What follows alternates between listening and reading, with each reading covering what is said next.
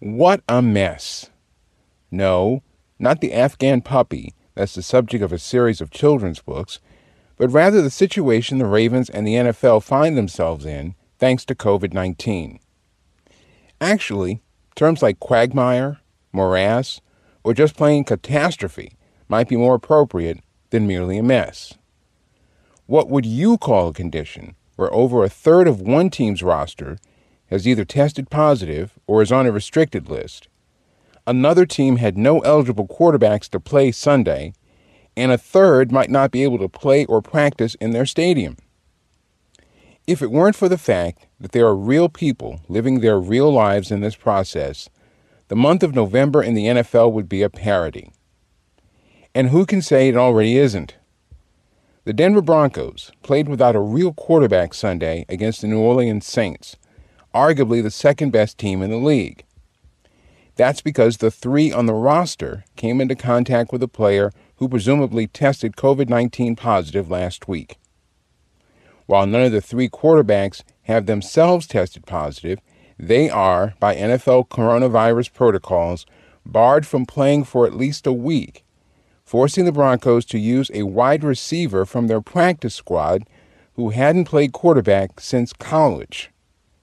Not surprisingly, Denver was drubbed 31-3.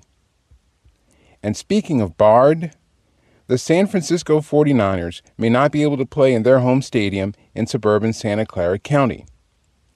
That's because the local government has prohibited contact sports from practicing and playing games in the county for 3 weeks. That means the 49ers may have to relocate their practices and games against Buffalo and Washington until at least December 13th. None of this, however, compares to what's happening with the Ravens, whose season was already teetering on the brink, what with losses to New England and Tennessee, dropping their record to 6-4 and their position in the AFC North to third. Their nationally televised meeting with the unbeaten Pittsburgh Steelers, scheduled originally for Thanksgiving, is now on its third date, Tuesday night.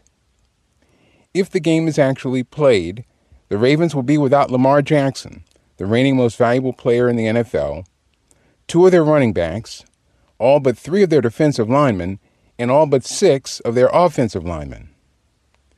Now, the status of that last group, the offensive linemen, might not seem all that dire. That is, until you consider that you need 5 of them at a time, meaning the Ravens will only have one backup at the most physically demanding position on the field. In all, the Ravens have more than 20 players on the reserve COVID-19 list. These are players who have either tested positive themselves or have been exposed to the virus. You can call it institutional sloppiness. You could call it individual carelessness.